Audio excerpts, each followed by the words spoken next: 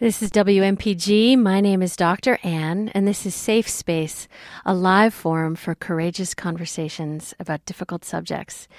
Tonight is the third in our series about medical trauma. I'm going to be speaking with both the creator and executive producer of the series, Doc McStuffins, Chris McNee, about her creative way as a mom that she found to help her child with his fear of going to the doctor. Chris Nee is the creator and executive producer of Disney Junior's Doc McStuffins, an animated series about a 6-year-old girl who runs a clinic for stuffed animals and broken toys out of her backyard playhouse. Chris's inspiration for the series is twofold, based on her childhood, which was spent helping out in her mom's popular independent toy stores, and also her more recent experience as a mother to her son, who developed severe asthma when he was only 2. After seeing her child's anxiety about going to the doctor, Chris decided to come up with an idea for a show that could help make the process of going to the doctor less scary for kids. Prior to creating Doc McStuffins, Chris Nee had 2 simultaneous careers in television. She worked with kids as a writer for children's programming like Little Bill, Wonder Pets, The Backyardigans, and Olivia. And she also, at the same time, served as a producer of the Discovery Channel's Deadliest Catch. Chris Nee has received multiple Emmy Award nominations for writing, and she won an Emmy in 2002 for her work on Little Bill, the Peabody Award-winning series based on children's books by Bill Cosby. Welcome to Safe Space, Chris. Oh, thank you so much. It's great to be here.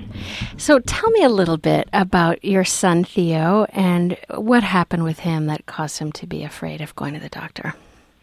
Well, I think like any kid, he probably didn't love it to begin with, but when he was about 1, he started to really have a lot of trouble with his lungs, and every time he got sick, it would sort of stay in his lungs, and he would linger for a long time afterwards with this wheeziness. And what was interesting to me is that it actually took a long time to finally come to a diagnosis.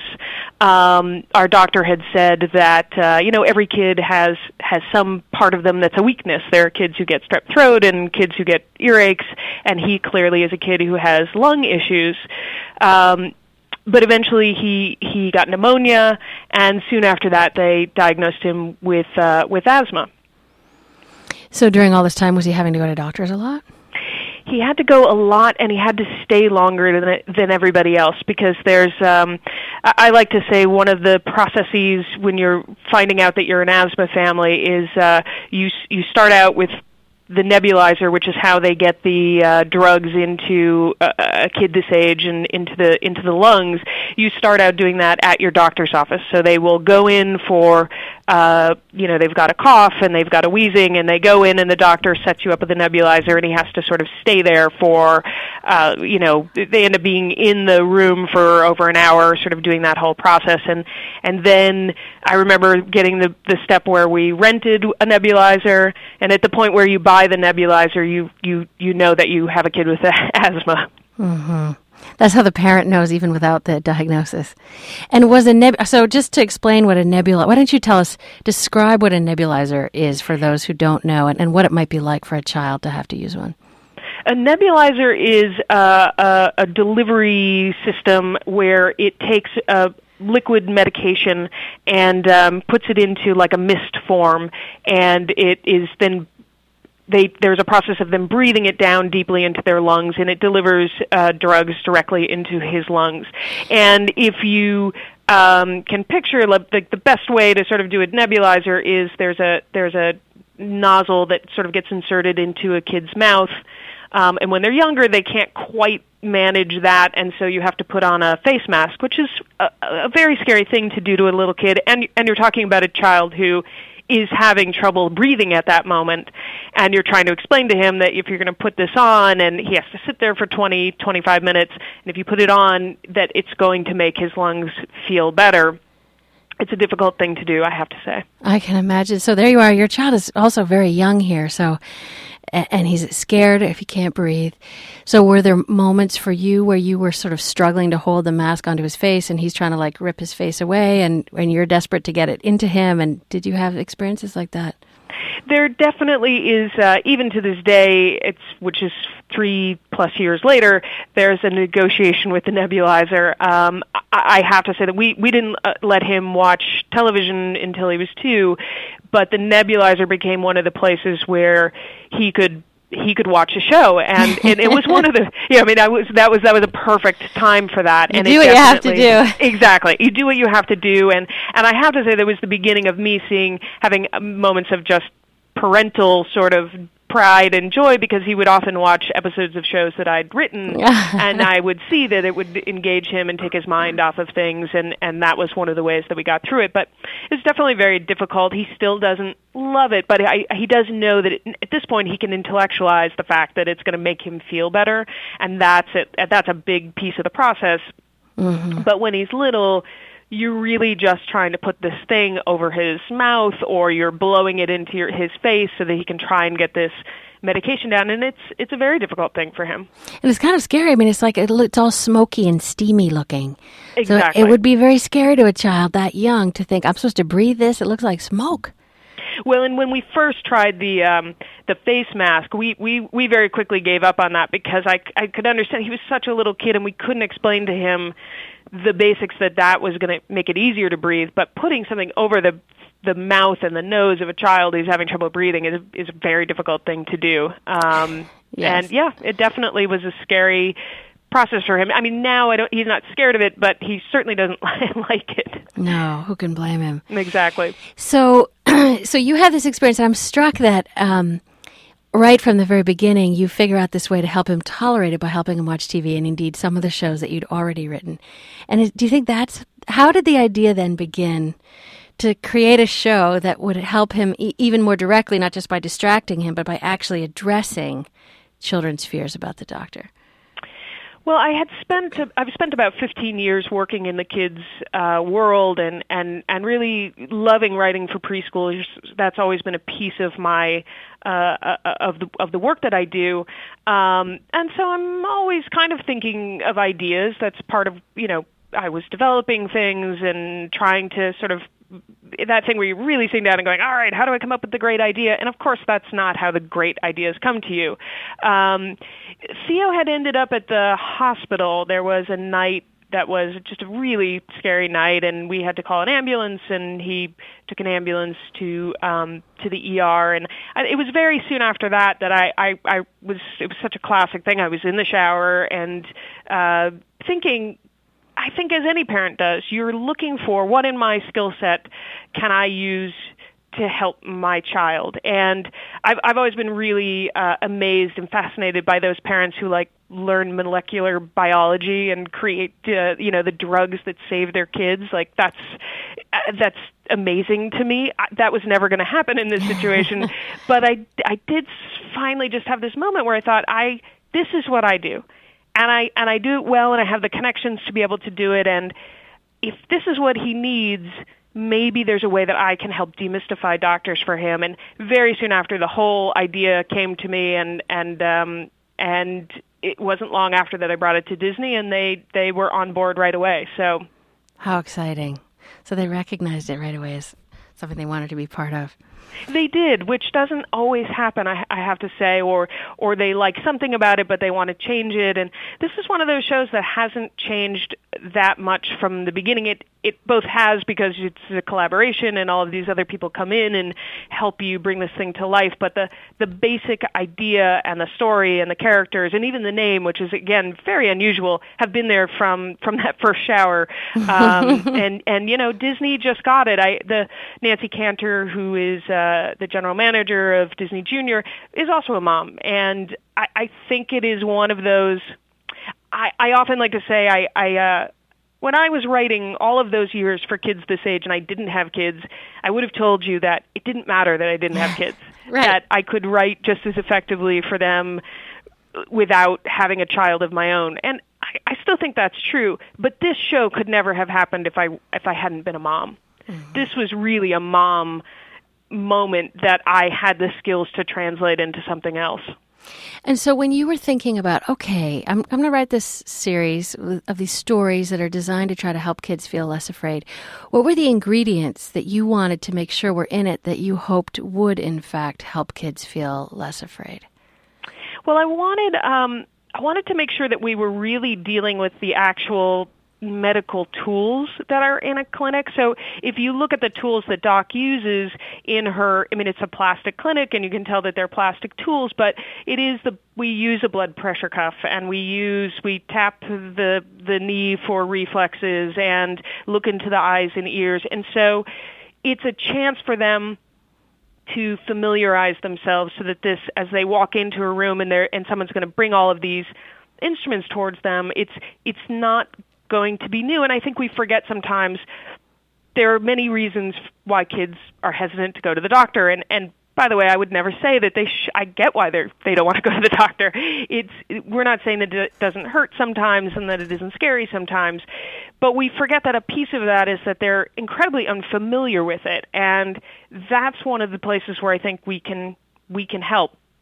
One of the earlier episodes that I watched was one where the daddy, Jack in the Box, goes with his son, Little Jack, who had lost his pop-upness, and the dad offers himself to get the checkup first.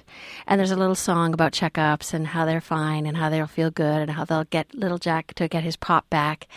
And it was just a wonderful story. And of course, that's what parents do often is they say, look in my ears first, or the child can look in the doctor's ears first. And I love that idea. And I wondered, did you do that as a mom? Did you have the doctor do things to you first before doing it to your child?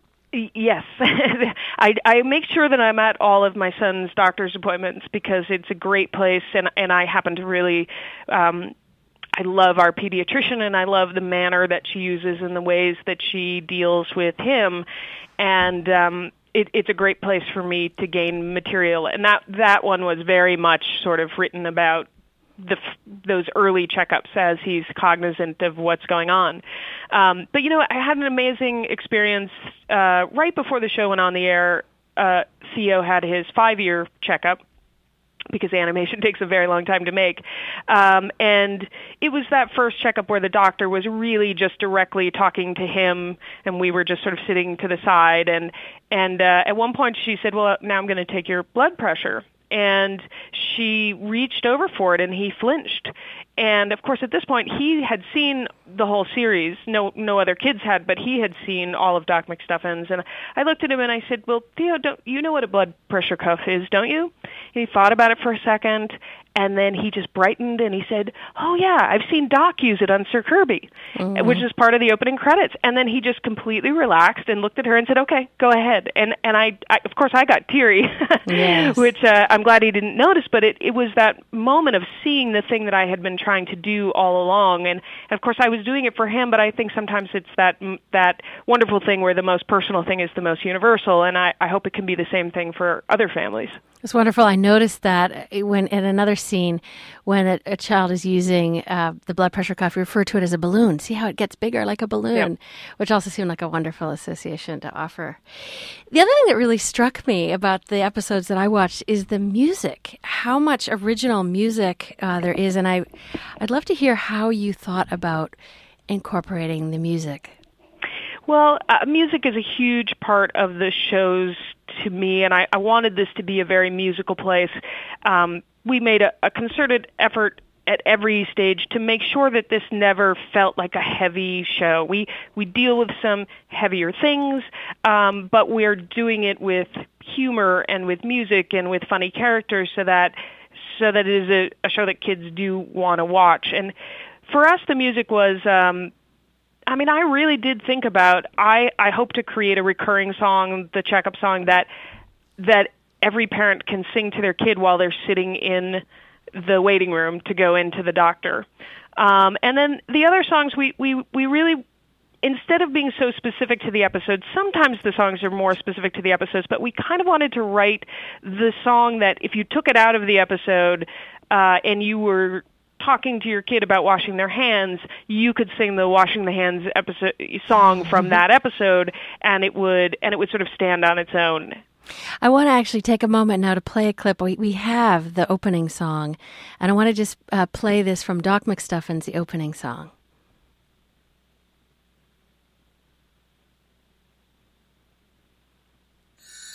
The doc is in, and she'll fix you up. If you're a toy, then you're in luck. It's okay, don't be afraid. The doc really knows her stuff. You know it's good for you.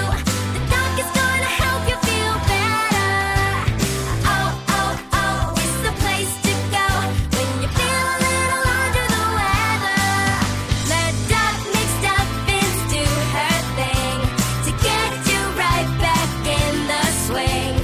Doc McStuffins, come let the visit begin. The doc is Doc McStuffins, That was the opening song to Doc McStuffins. When you hear that, do you smile, Chris? I definitely do. It's. I have been doing this for a long time, but this show is everything I wanted it to be. It's a real passion project, and it's being received in such a lovely way, not just as entertainment, but for all of the other reasons that I wanted to do it. And it's a great sense of accomplishment to be on this end of having the show out there in the world. I can imagine that this is a really feel-good song for doctors because, of course, pediatricians are so often feared, especially because the pediatrician is thought of as the place where the child gets a shot. Exactly. And I looked, and I know you can order the show from the iTunes store if you don't get Disney Junior cable channel. And I tried to find one about shots, and it's not indexed for the actual issue yet, which I wanted to ask you. I wanted to encourage you to think about for parents who want to choose an issue that really helps them with a specific one. But do you have a show about the fear of getting a shot? We do. It was actually a hard thing for us. One of the things that we did very early on is make the decision that our toys would not get sick in the way that humans did. In other words, a toy would never get a cold. And I think that was very helpful in taking the show and removing it one step so that it doesn't play too heavy and so that it isn't scary for kids. I think it's an easier way to approach some of these issues, and we made up, their made up names for the illnesses, and then Doc will relate it to a human, some kind of human issue, and some of them are more easily transferable. In other words, if a ballerina, a toy ballerina, breaks her leg, it's very similar. But some of the illnesses were not as easy. So for us, the shot episode, which I couldn't imagine getting through first season and not dealing with that very specific fear, is actually one that we do with a soccer ball who has lost his air and has to get the needle on the end of the pump is what he's afraid of. So that's great. Because we were never going to do an actual shot. So I was like, I don't know how to do it. That was one of those ones we really struggled. I was like, I can't figure out how to do it, but how do we not do that? Balls and the and the pump, and that's like a needle, and he can call it a needle, and it'll totally translate. So yeah. And how do you in the show? How does Doc and how do Hallie and the Lammy and all the characters that are in the series? How do they help the soccer ball deal with the fear of the needle? Well, one thing they do is I think sort of affirm that yes, this is one of those places where I'm not going to tell a kid that they shouldn't fear it at all, and that it isn't going to hurt. It's going to hurt for a very small amount of time. It's going to make you better in the long run. And in that episode, we actually have that character run out of the clinic, and he hides, and they have to go find him. And Doc really ends up telling him, well, when she gets a shot, it's scary for her too, and one of the things that helps for her is to have her mom give her a hug and hold her while she's getting the shot. And so the characters hold him in a hug, and she does it very quickly, and it's over with. And you may know this. I know you get consultation from various health groups, including the Center for Disease Control, but they're actually, apparently my pediatrician told me, there's research suggesting that for a very young child, if you breastfeed during shots, yes, there's research to suggest that when the child is older, they report less pain with future shots. I have heard that. Yeah, I mean, there are so many ways that we can comfort kids, and working with, we had the Hollywood Health and Society group, which is really an amazing group, and what I loved about them is that they weren't hooking us up with Hollywood doctors or doctors who specialized in talking to people on TV shows. They hooked us up with the specialists across the country in whatever issue we were dealing with, so that every episode we made sure that we were having someone who knew, look at our scripts, advise us, talk to us about what's the best way to talk to kids about these issues. Are we saying anything that's incorrect or that we're saying in a way that we shouldn't, so that we could feel really confident with the information that we were putting out there. I'm curious, too, to ask you whether you deal with more serious illnesses. A lot of what we're talking about now are the things that every child faces: shots, checkups, blood pressure cuffs, etc.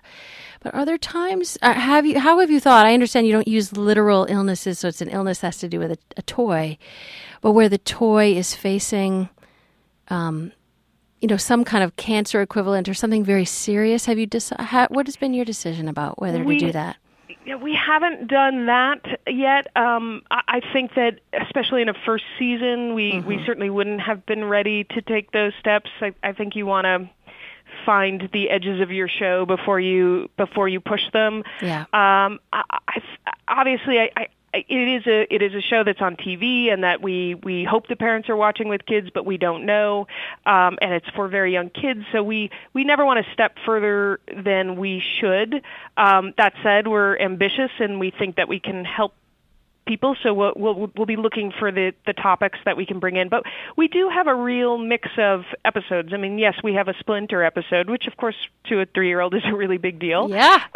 But we also we've done some episodes, like an episode where we had characters and one had to spend the night in the hospital, and that was very important to me to do that. So our character is one whose Velcro has fallen off, and he's a huggy monkey. So he and his sister are huggy monkeys, and they're always together.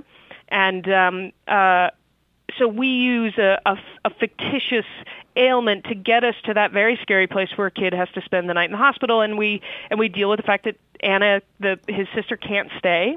And we have that moment, and Doc has to say to them, sometimes you need to stay near your doctors and nurses. And Hallie, the nurse, spends the night sitting next to his bed, and Doc comes out and does rounds right before bedtime. So we really wanted to simulate a very real experience for a kid spending a night in a hospital. So that for us was, is up there on the higher end of emotion without us naming what the illness is. Part of what I saw that episode, part of what I liked about it is that Anna, the sister who has to leave, really does explicitly express her sadness, her fear, her reluctance. So it's not sure. It felt like it was really acknowledged, the difficulty of it, while there was all this kind of comforting and reassuring mixed in. And I found that really respectful of kids' actual feelings. I appreciated it.